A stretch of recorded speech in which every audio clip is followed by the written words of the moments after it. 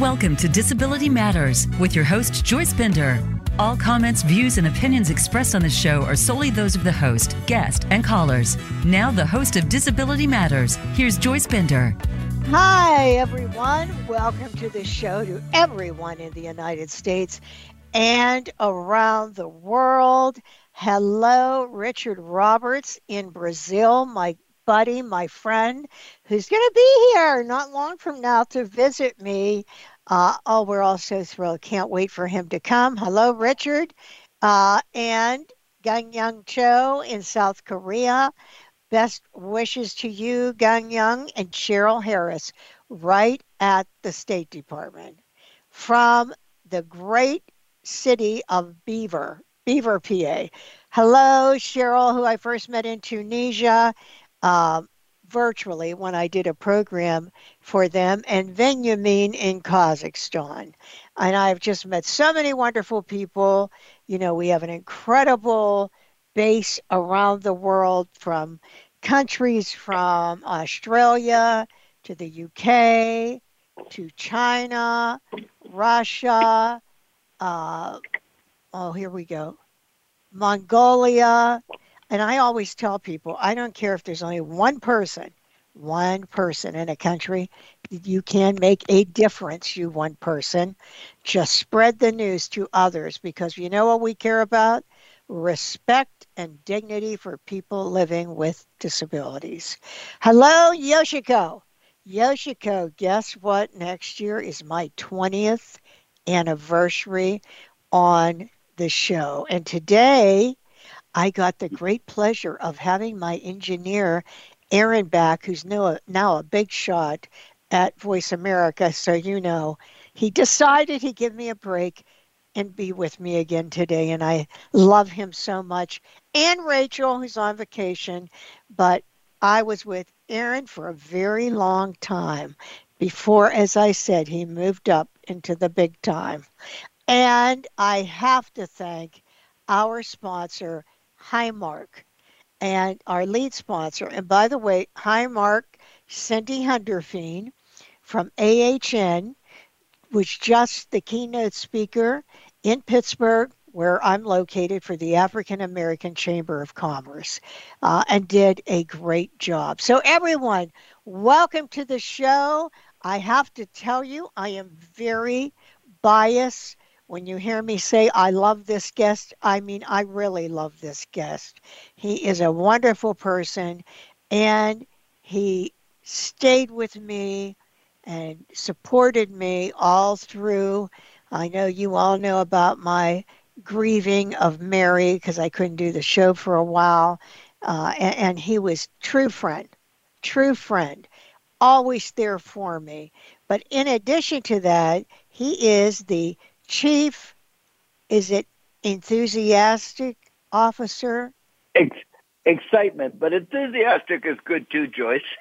Chief enthusiastic excitement officer, meaning he's CEO for Variety, the children's charity. And let me tell you, if you know him, oh my God, he is the chief enthusiasm excitement officer for Variety, the children's charity. I mean, you will meet no one like him when it comes to that enthusiasm.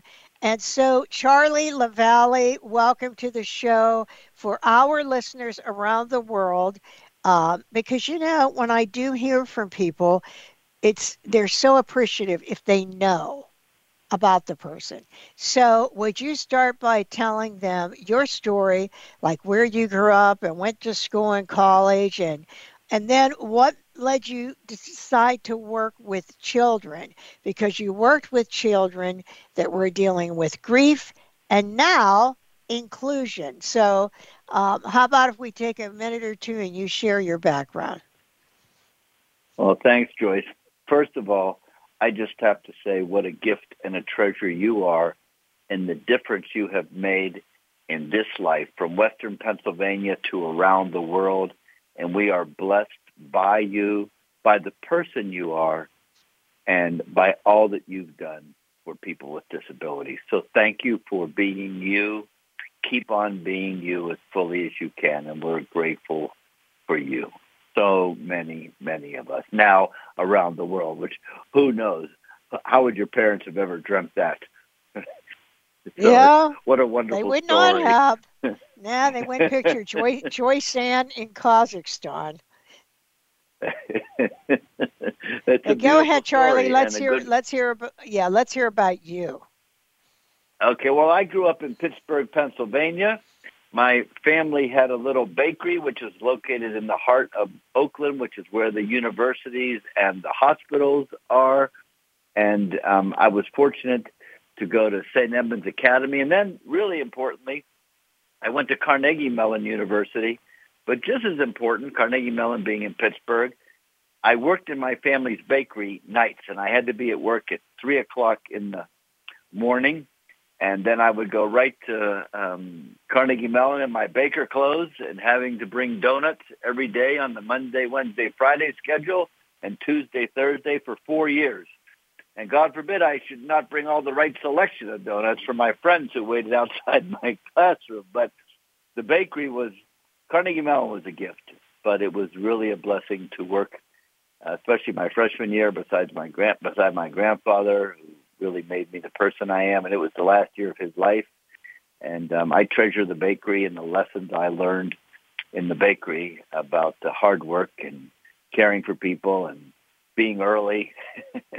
So, yeah, it was a wonderful, I was blessed to have that opportunity. Wow, you certainly went to a great college, Carnegie Mellon, so you all know it's one of the best in the world. And I mean in the world. We're so fortunate to have CMU right here in Pittsburgh, and many software companies, technology companies have come out of Carnegie Mellon. So no surprise to me that that's where you went. So Charlie, how'd you get on this road with helping children?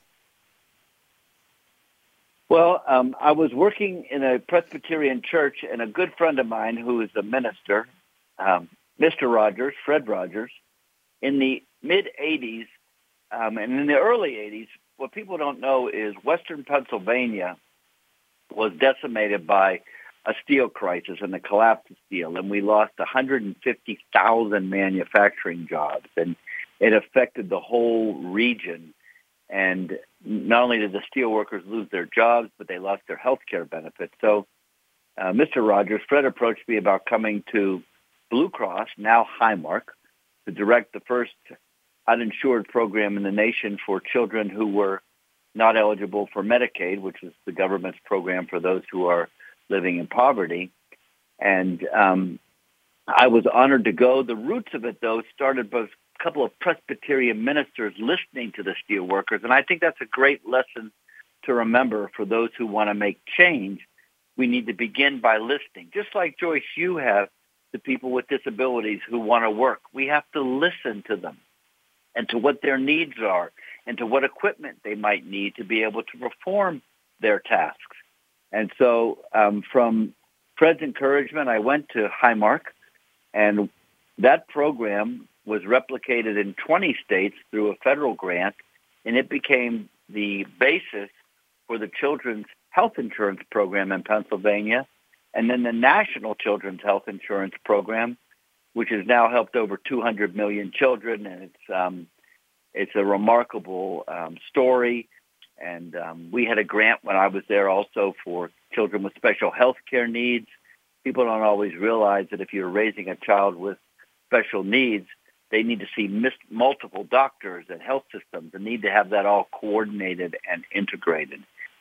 And so from there, once we received the government funding, I said to the team, let's look for another unmet need of children that we can focus on. And sometimes in life, your personal life and your professional life collide. And that's what happened to me when my stepson had a tragic accident and died at age 21. And my son was 6. And again, it was Mr. Rogers, the only time he ever gave me advice. He said to me, take your heartache, Charlie, and do something with it. And I think that's a good principle for all of us to remember, that in our difficult times, in our heartache, in our adversity, we can do something with it. And so thanks to the leadership, once again, of Highmark, we created the Highmark Caring Place, which is a center for grieving children, adolescents, and their families. And there's 4 of them now in western and central Pennsylvania. And the Caring Place, the Highmark Caring Place, is now the leading model in the nation for supporting kids who've had a death. And I'm so grateful for Fred and his guidance. I don't know that I could have heard that from anybody else. And here's a cute little story about Mr. Rogers and grieving children. So we aired a 30-second television spot with him, and he was saying, if you've had a death, come to the Caring Place. And this 8-year-old boy sees the television spot, 30 seconds. His dad had died. His whole world had fallen apart. And he says to his mom, Mom, if Mr. Rogers says we should go to the Caring Place, we should go to the Caring Place. Well, the family went, and it made a tremendous difference for the 8-year-old and his mom. So I called Mr. Rogers up. I said, and I told Fred the story I just told you and your listeners. And then I said to him, when did you meet this 8-year-old? He said, I never met him. I said, oh, yeah, that's right. When did you talk to him on the telephone? Got a little peeved with me, and he said, I never talked to him on the telephone. I said, let me get this right. An 8-year-old boy whose whole world has fallen apart, when his dad dies, is willing to go to some place he doesn't know where it is, be with some people he doesn't know who they are, even though he's never met you in person or heard your voice personally. But he's willing to go because you said to go. And then he's crying at this point, and I am too. And I said to him, Fred, what a life well lived that you can gain the trust of 8-year-olds because when they were 3, 4, and 5, they watched you on TV. So I hope that encourages your listeners, a powerful example of just doing the right thing and focusing on the needs of others and the good that come. He was a treasure, Mr. Rogers. Oh, yes. And so you all know, Mr. Rogers from Pittsburgh, we own him. We own Mr. Rogers, even though he was shared with the world. But, that's a good example, Charlie, for everyone to remember how you lived your life. I'll never forget, I heard Marlo Thomas speak at Carlo to the women, and she said, always remember something. A little girl's watching you. And just like with Mr. Rogers, you know what I mean, Charlie? Absolutely. And I think, what an inspiration he is still, and it'll be 20 years this year in 2023 since he went home to God. And but his impact still lives on 20 years later. In fact, some of our kids, we're going to talk about this in a couple of minutes, but 3 of our kids are going to be riding their adaptive bikes on Daniel Tiger's Neighborhood on a new show in January. So we're very excited about that. The Neighborhood continues, and Fred's vision for making a difference for children lives on decades later. It does. It does live on. Charlie, let's talk about Variety. I love Variety. I'm proud to be on the board of Variety. But a lot of people, I know people in the United States and everyone around the world, you're going to love this story, not only of what Variety does, but could you start with the Variety story, like how it came to be? Sure. Variety was founded here in Pittsburgh, Pennsylvania. And in 1927, 11 showmen got together and theater owners, and they wanted to form a social club that would also do charitable activities. So on Christmas Eve in 1928, they were 11 of these theater owners and showmen were playing cards after a matinee performance and at the theater, and they heard some whimpering. And they went in the theater, and they found this baby with a note posted to her saying, her name is Catherine. She was born on Thanksgiving, which would have been a month earlier. And the mother writes, I can't take care of her or feed her. I have 8 others. My husband is out of work. I've always heard that those in the entertainment and showmen are very generous and kind. Please take care of her, and I pray God will help. And so that's how Variety got started. Again, it's so fascinating to me that out of adversity, out of difficulty, good can come. So these 11 showmen, so to speak, godfathers, adopted her, and they named her Catherine Variety after their social club, Sheridan, which was the theater where she was found.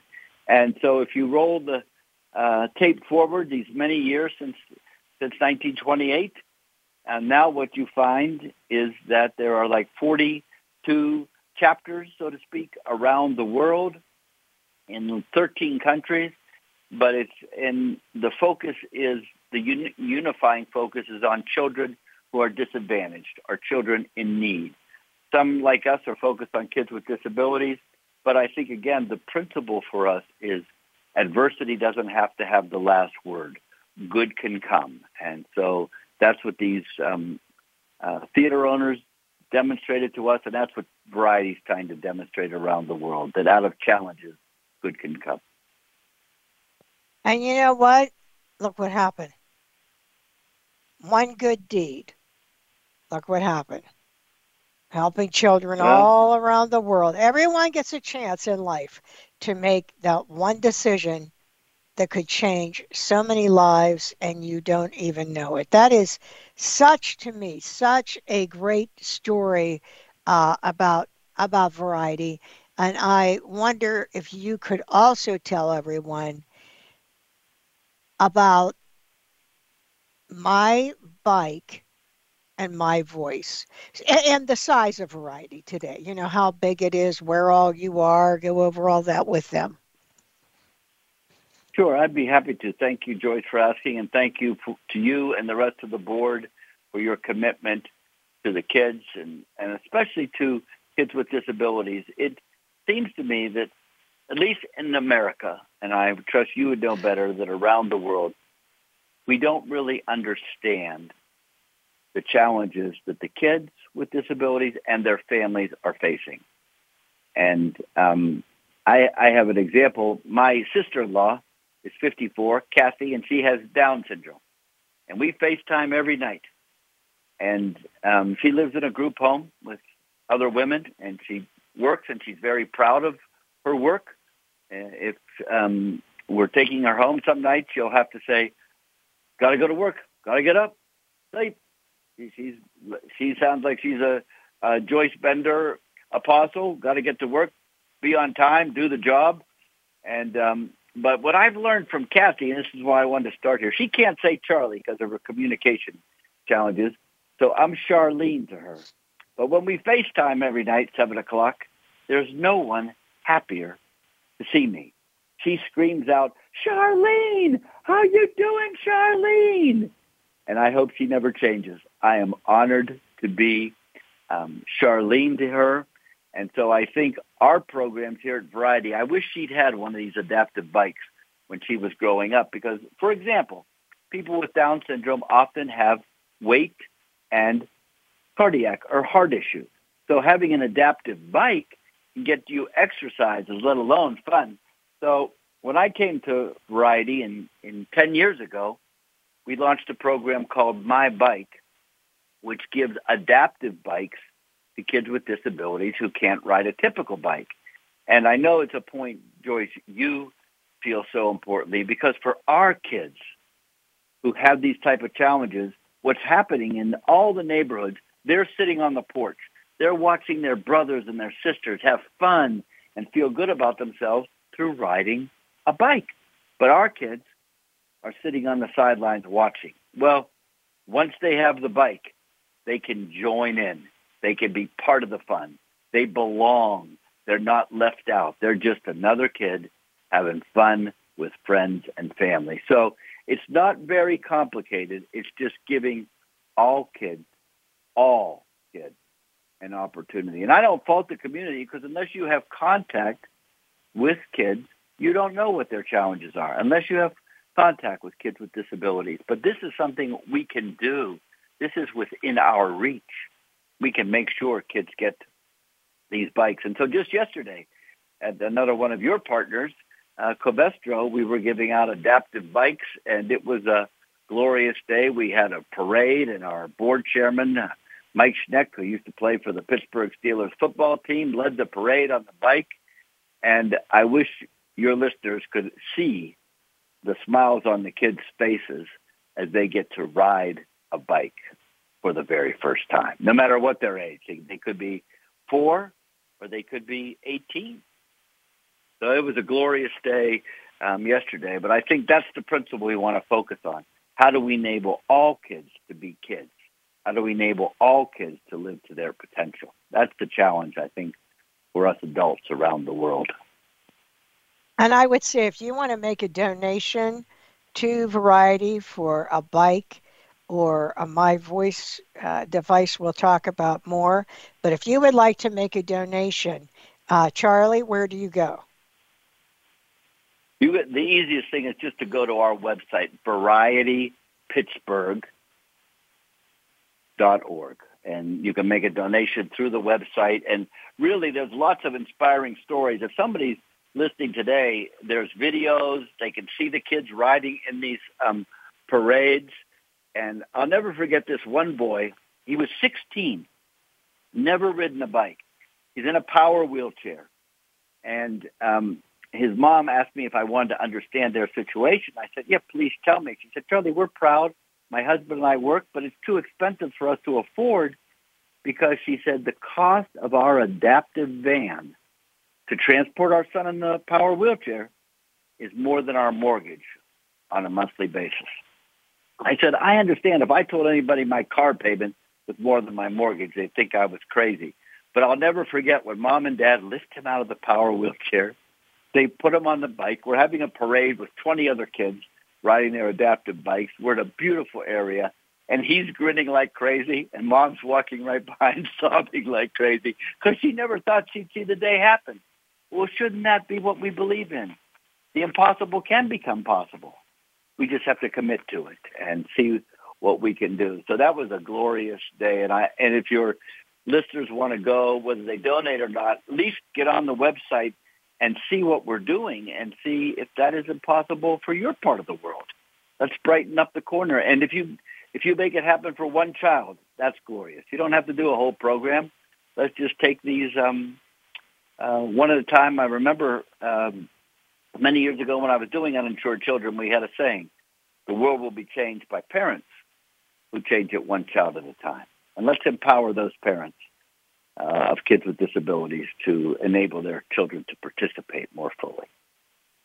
Yes, that's right. And why I said that about the bike, I'm all about inclusivity. And if you're a child and, the whole time you're growing up, you're looking out the window, you see your friends riding a bike, you see your siblings, but you're not included. It makes such a difference. Inclusion makes a difference. So that's why I'm saying how important it is for these children to have these accessible bikes so that they're included at school and school events, with their friends, going out, because not enough people with disabilities, sometimes they don't realize how important it is just to be out, to be out. But with that, I see we have our ready for our Advocacy Matters news break with Perry Jude. Perry, are you there? Thank you. I'm Hi, here, Perry. How are you? How are you today? I'm fine. Thank you so much. What do you want to talk about today? So today we want to talk about newly released FBI hate crime statistics. Not a happy topic, but yesterday, December 12th, the Federal Bureau of Investigation, the FBI, released its annual collection of hate crime statistics that are reported by participating police agencies across the country. Now, hate crime data is collected by local law enforcement and submitted to the FBI.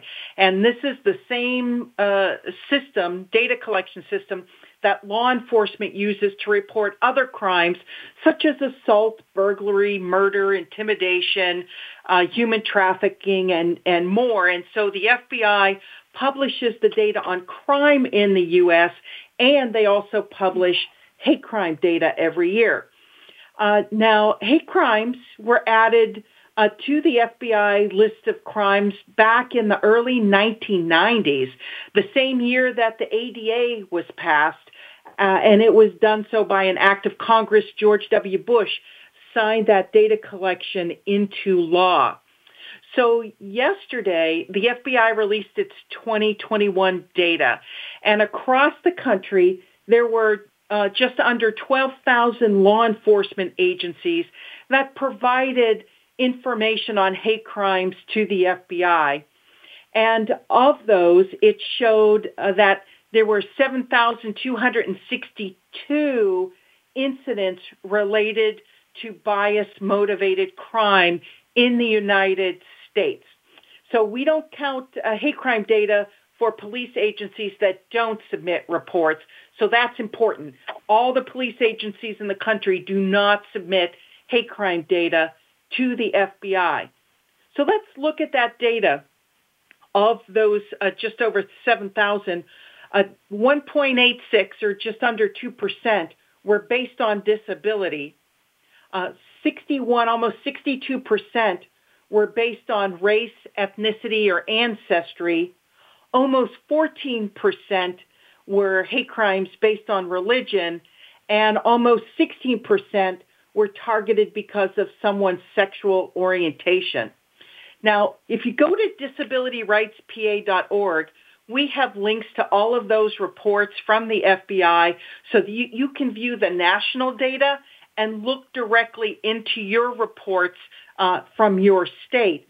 So what about Pennsylvania? Well, only 41 of 1,500 law enforcement agencies submitted hate crime data to the FBI.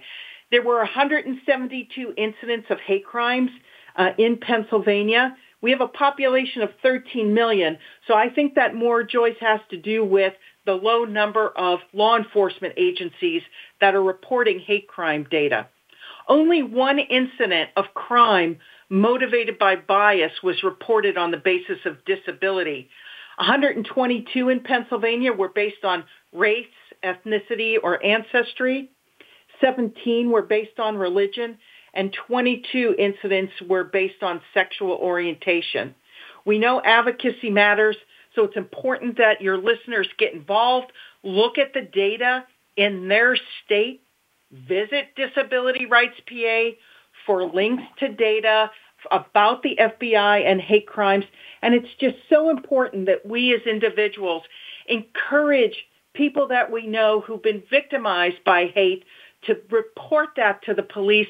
There's nothing more important than data collection and reporting it to the police so that the police and the government can do something about those hate crimes, Joyce. It is so terrible how much they're increasing. Yes, hate crimes are increasing here in Pennsylvania, absolutely. Terrible. Well, Perry, thank you so much, and thank you for keeping us up to date on everything going on, and we'll look forward to talking to you next week. Thanks, Joyce. Take care. And Charlie, on to a happier note. We were talking frequently about Jacob. Is that who I'm thinking? Yep. Jacob? Okay. I was wondering if you could share that story with our listeners. I just think that's such a great story. The one about the 21st birthday? Yep. Well, here's one that just happened last weekend that you're going to Oh, you can treasure. tell that also. Go ahead. Okay, so here's what happened. He dresses up every year. He's mid-20s now. He dresses up in the elf. If anybody of your listeners have seen the movie The Elf, he dresses up as the elf. He's Buddy. in his power Buddy the elf. wheelchair. Buddy the elf.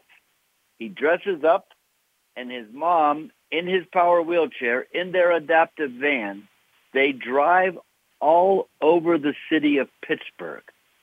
And Jacob gives packages with necessities and special treats to those who are homeless. Oh, my God. And he does it every year. And his mom got something wonderful this year.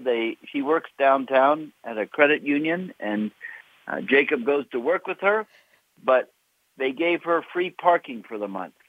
So the mom took that money, Eileen, that was that she would have paid for parking, and they bought even more packages to give those who are homeless, living without a home. And so they had the great weekend giving out, caring for others. And here's Jacob, who is he has difficulty speaking. He uses a communication device, which we can talk about, and but here he is. So sometimes, we think we're doing for those who have disabilities, but if we look closely, often they're leading the way and are an example for us. Like Jacob did for Variety using his communication device. 3 jokes every week, did hundreds of jokes during the pandemic for us I asked him, could he help lighten people's spirits? And he offered to do 3 jokes a week. And, he's an example to me. And the story you're thinking of is very sweet. When Jacob turned 21, his brother, with the doctor's permission, took him out for a 21st birthday celebration. Jacob was allowed to have a total of 1 beer, and they took a shot glass and put it around his neck, and that's how much he could have from place to place. Well, when his best friend turned 21, Ryan, all Ryan wanted to do was to get his older sister and Jacob and his older brother and the 4 of them to go out to celebrate his 21st birthday. So here, picture this for your listeners. Here's these 2 young men in their power wheelchairs, and they're kind of big guys. So they go into this bar on the south side of Pittsburgh, and if you're from this area, you say south side, and they go into the bar on a Saturday night. And as they come in their power wheelchairs, everybody stops talking to look at these 2 guys. Then their siblings, who are older but smaller, are going to get these guys up, Jacob and Ryan, onto the bar stool at the bar. Ryan now gets out his communication device that Variety gave him through the My Voice program, and he says to the bartender through his communication device, it's his 21st birthday. Well, I know nobody talked to her, but she was brilliant. She looks at him and she goes, "You've got ID." Talks to him just like she would any other 21-year-old on that birthday, right? Not believing, And so then he gets out his ID, but she continues. She goes, "I don't know. Kind of looks fake to me. Did you make this? Is this counterfeit?" Well, finally, he orders a Yingling beer through his communication device. And then what happened was when these 2 guys, Jacob and Ryan, had to drink his beer out of a straw because of his challenges, also signed off on by the doctor. But what happened was incredible. Everybody in the bar raised their glasses to toast Ryan. But the best part is what Jacob's brother, Evan, said to me afterwards. He said, "Charlie, it didn't matter anymore that they came in the bar in power wheelchairs. It didn't matter anymore that they had disabilities. It didn't matter anymore that Ryan had to order his beer with a communication device. They were just a couple of guys, a couple of Pittsburghers, a couple of Yinzers, we say in Pittsburgh, out celebrating a 21st birthday just like everybody else, which is all they wanted. Was to that do is like everybody else. Such a great story. Oh, I love that story. And I love him, and I love his jokes. I love that story. That is so awesome. Yeah, that's what it's all about right there. Breaking down stigma. Understanding, hey, these are people. These are right, people. Don't you think all the people in the bar went home and told their friends and family? You wouldn't believe what I saw tonight. Yep, that is so true. That is exactly what happened. And as you can see, why I call him the Chief Excitement Officer. Now you all know what I mean. Charlie, variety has really expanded from when I first, got involved, thanks to you and your leadership. Because when I first got involved, they weren't even known, and now you constantly are in the news or somewhere. But how large is variety now geographically? Where are families that could work with you? Well, we started in 10 counties in southwestern Pennsylvania around Pittsburgh. Now we're in a total of 59 Pennsylvania counties and 12 West Virginia counties for a total of 71 counties. And we're a small staff. There's only 7 of us. So I like to kid the team, you have to be a little psychotic to work with me, because it's how can we empower more kids and their families. And I think that's, though, the lesson we're learning. And we all have to remember, kids with disabilities are everywhere. And they all need to have a chance to ride a bike. They all need to have a chance to have a voice like Jacob and Ryan. And I think what we're learning is, I think we have a great opportunity in Pennsylvania. We're creating this My Voice program that could be, once again, another model for the nation, because every child deserves to have a voice, whether it's their own voice that they find or whether it's through an adaptive communication device, a talker, so to speak, if you would, an augmentative communication device. And that's the real beauty to me, that we continue to expand. And in the rural areas, in the urban and suburban areas, kids who need a voice, kids who are nonverbal, kids who have a communication disorder, they're everywhere, but they're kind of hidden. And that's why I think we have to bring great light to this issue and say, every child has a voice. And so that little grandfather of mine, that immigrant grandfather of mine from Germany, he said to me, and this is where I got a great education with him in the bakery, not just at Carnegie Mellon, but he said to me, there's only one thing you need to know about doing the right thing. And I said, what is it? He said, it's the right thing. Don't worry about anything else. Do the right thing. And I think we have to ask ourselves, in America and around the world, is it acceptable? Is it right that kids don't have a voice? Let's answer that question. Should every child have a voice? Yes or no? And if it's yes, what are we going to do then? Can't just talk about it. We have to act, just like you have over and over again to get people with disabilities jobs. It takes action. We talk about it, but then we must act. I'll tell you what. So true, isn't it? Just do what's right. Just do what's right. Charlie, we were talking about My Voice, and before we talk about that more, how about the stroller? We also have strollers we give families. How does that work? What is that? Well, that one is where, honestly, I think I've learned the most. I didn't know enough about the challenges of children who have. It's interesting because they don't always need a wheelchair all the time, right? Some kids are runners or elopers, meaning they just take off and they have no safety awareness. Like, I'll never forget, I had a grandmother who came when her 10-year-old grandson was getting a bike, but she saw the stroller and she said, Charlie, that's what I need, because I can't take him out anymore because he's a runner. He'll just take off and he'll go across the street and get hit by a car. So I can't take him out anymore. And I said to her, well, where do you want to take him? She looked at me like I just landed from Mars. And she said, Charlie, I'm not trying to take him to Paris. I said, well, where are you trying to take him? She said, oh, I'm just trying to take him down the street to get ice cream together. And I thought, oh, my goodness. Couldn't we make sure that grandmothers can take their grandsons out? And just yesterday, we gave out more adaptive strollers. And one mom said, now I can finally take my daughter to the grocery store with me because she'll just take off. I get her in the stroller and we can go. And another mother said yesterday, Charlie, it's not that my son can't walk. He just can't walk all the time. So sometimes we'll be out and then he's totally exhausted and we have to sit there and rest for 40, 45 minutes. So we've learned a lot about these strollers, and I think they're far more indispensable than I ever realized, and I would have to be remiss not to mention Bernita Buncher and the Buncher Foundation here in Pittsburgh, who had the vision for it long before I did. And but what I've learned is, well, here's an example. I had a mom in the middle of the pandemic sobbing on the phone with me, and I said, what is it? She said, Charlie, I need that stroller. I just want to get my son out of the house for 10 minutes.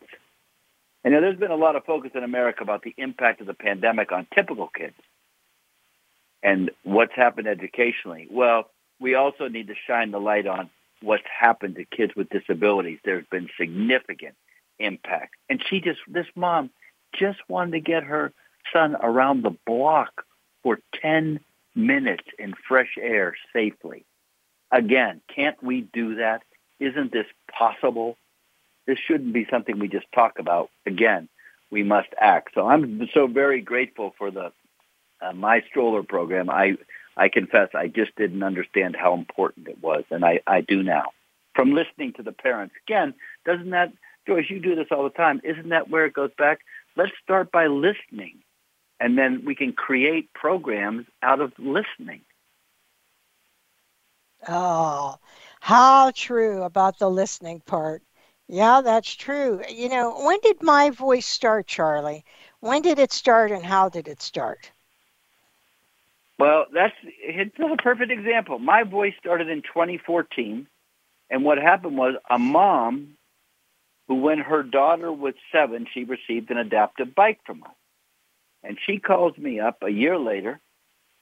Her daughter's 8 now, and she says, Charlie, could I tell you what happened in school today with my daughter? I said, well, sure, tell me. She said, well, the teacher called, and her daughter was nonverbal. The teacher called and said, your daughter's telling stories through her communication device in school. And the mom said to me, I've never heard my daughter tell a story. I didn't even know she could use a communication device. He said, I'd love to hear my daughter tell a story. So I began to look into it and realize that this is something we could do. We could get kids communication devices in concert with the speech-language pathologists, who are some of my heroes. They're key to this. We're just the helpers. But the families, along with the therapists, like the speech therapists, they're the real heroes here. They're giving their all. And the kids are really the ultimate heroes, showing us how to fight and face over adversity. But I'm proud that we started the My Voice program through, again, this theme we've been talking about all hour, listening. And listening especially to the people we want to serve.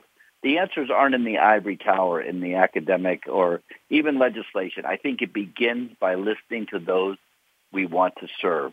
What do they see are the challenges? And so then we've launched this My Voice program, which gives kids a communication device, and the speech-language pathologists choose the right communication app. And it's been marvelous. In fact, yesterday, a 3-year-old who is using sign language with her mom. She's just beginning to work on the communication device. Her mom says to her, because she signs to her mom that she wants a drink. And her mom says, tell me through the communication device what drink you want. She can flip through, and you know what she said, and I'm listening? She said apple juice. She wanted apple juice. But she had the independence, and I think what's important is not everyone knows sign language. So if you have a communication device, a talker, so to speak, that you can use that says apple juice, well, then mom knows what to get her, because maybe later she's going to say she wants orange juice, or maybe it's milk. And we all want to make, and let's be honest, we all want to choose what we eat and drink, very basic. And that's just the beginning of this. Remember that we all want to. We want to say, well, I don't really want potato chips. I want pretzels. I don't want a hot dog. I want a hamburger. And so I think this is great empowerment to give the families, the kids, the opportunity to choose. Like I was in York this year, Pennsylvania, middle of Pennsylvania for your listeners, and a mother whose 8-year-old is getting a bike right there that day. We're presenting him a bike. He'd already gotten weeks before the communication device. And here's what the mom tells me. He says, Charlie, even though he's 8, I've never heard him say, I love you. So we got the talker from you, the communication device. And the other night, I said to him, I love you, buddy, like I said thousands of times. He gets his communication device, which is an adapted iPad, so it's not big, but he orients his body right to me. And he says through the device, I love you more. And then he pushes the communication device aside, and he comes over and he throws his arms around my neck and squeezes me so tight. I mean, shouldn't every son and mom be able to have those moments? She didn't care that it was through a device. She knew her son was choosing to say, I love you more, which is what his little personal touch is. I love you more. And I think communication should be a right. I don't think we should be debating that some kids can communicate and some can't. All children need to have the chance to communicate, whatever method, whether it's a voice like you and I are doing. And I must admit, here's the challenge with this. I take it for granted. I'm talking to you. Your listeners are hearing around the world. And I need to stop and realize to talk, to communicate, to have a voice is a privilege. Because many of the kids we serve do not have that same privilege. And so the My Voice program has been out of this world. And whenever you think it's right, I have another story for you that we can share about Mia that Go ahead. I think your listeners You can will share appreciate. it right now. Go right ahead. Okay. Well, 3 years ago, about 3.5 now, when Mia, who's a 4-year-old, nonverbal with autism, I meet her. She has no words. She cannot communicate verbally. We give her a communication device that the speech-language pathologist has set up for her. Her parents are all excited. And so she's making progress, but takes 3 years. So she turned 7 in 2022. So 3 years she's working on the device. Right after she turned 7, I turned 67, about to turn 68 actually now. But on my birthday, if your listeners can imagine this, I look at my cell phone because they live in the center of Pennsylvania. And there's a message from Mia's mom that says, Charlie, Mia wanted to send you something special for your birthday. And here's this 17-second video, which I'll cherish now till forever. And on this video, if your listeners can picture it in their mind's eye, here's Mia singing me with her own voice, happy birthday. And I'll never forget it. Happy birthday, Mr. Charlie, she sings. And then after the video, she adds, have a nice day. She's talking with her own voice.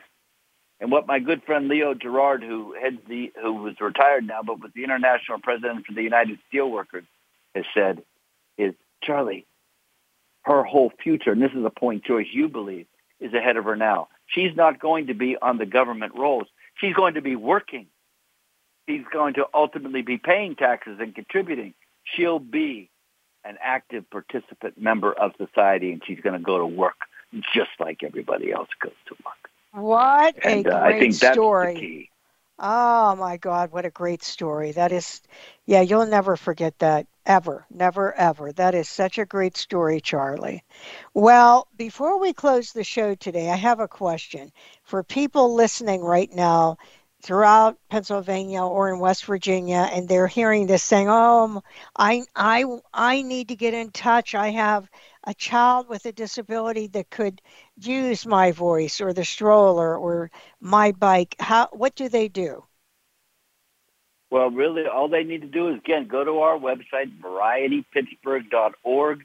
We have the application online. They can either print it out. We can mail it to them if they need it.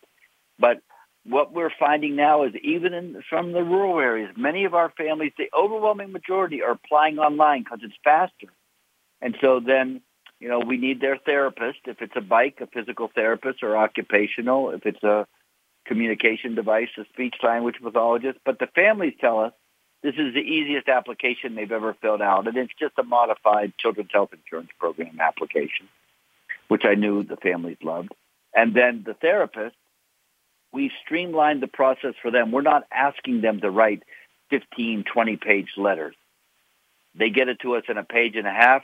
We get all the information, set up the device, and out it goes. And if it's a bike, we do what we did yesterday. We go to Covestro. Tomorrow I'm going down to Range Resources, a gas company that's been so supportive of us. We're going to give away equipment and adaptive bikes tomorrow. So I would encourage the families to move as quickly as possible. If you go to our website, varietypittsburgh.org, and you see that you're eligible. And by the way, the income guidelines are higher than any other social service program I know. So don't be discouraged.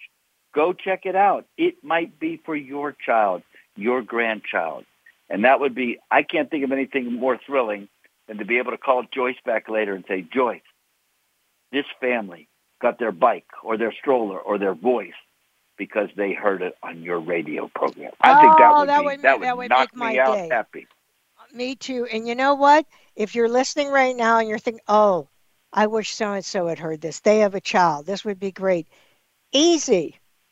All you have to do is tell them, go to Spotify, go to voiceamerica.com, go to benderconsult.com. All these shows are on demand. They can hear it. You can share it. And you know what? What a great Christmas gift for some child, that bike or voice or stroller. So please, if you know of anyone, and I'm going to have this out on our social media, make sure you share this news. Well, I want to thank you, Charlie, and thank all of our listeners for being with me today. I love Charlie. I love Variety. I think this is such a great program. And before we end, don't forget, go look at the website. This is Joyce Bender, America's Voice, where disability matters at voiceamerica.com. I will talk to you all next week. And in Mary Brocker's words, remember, choose joy.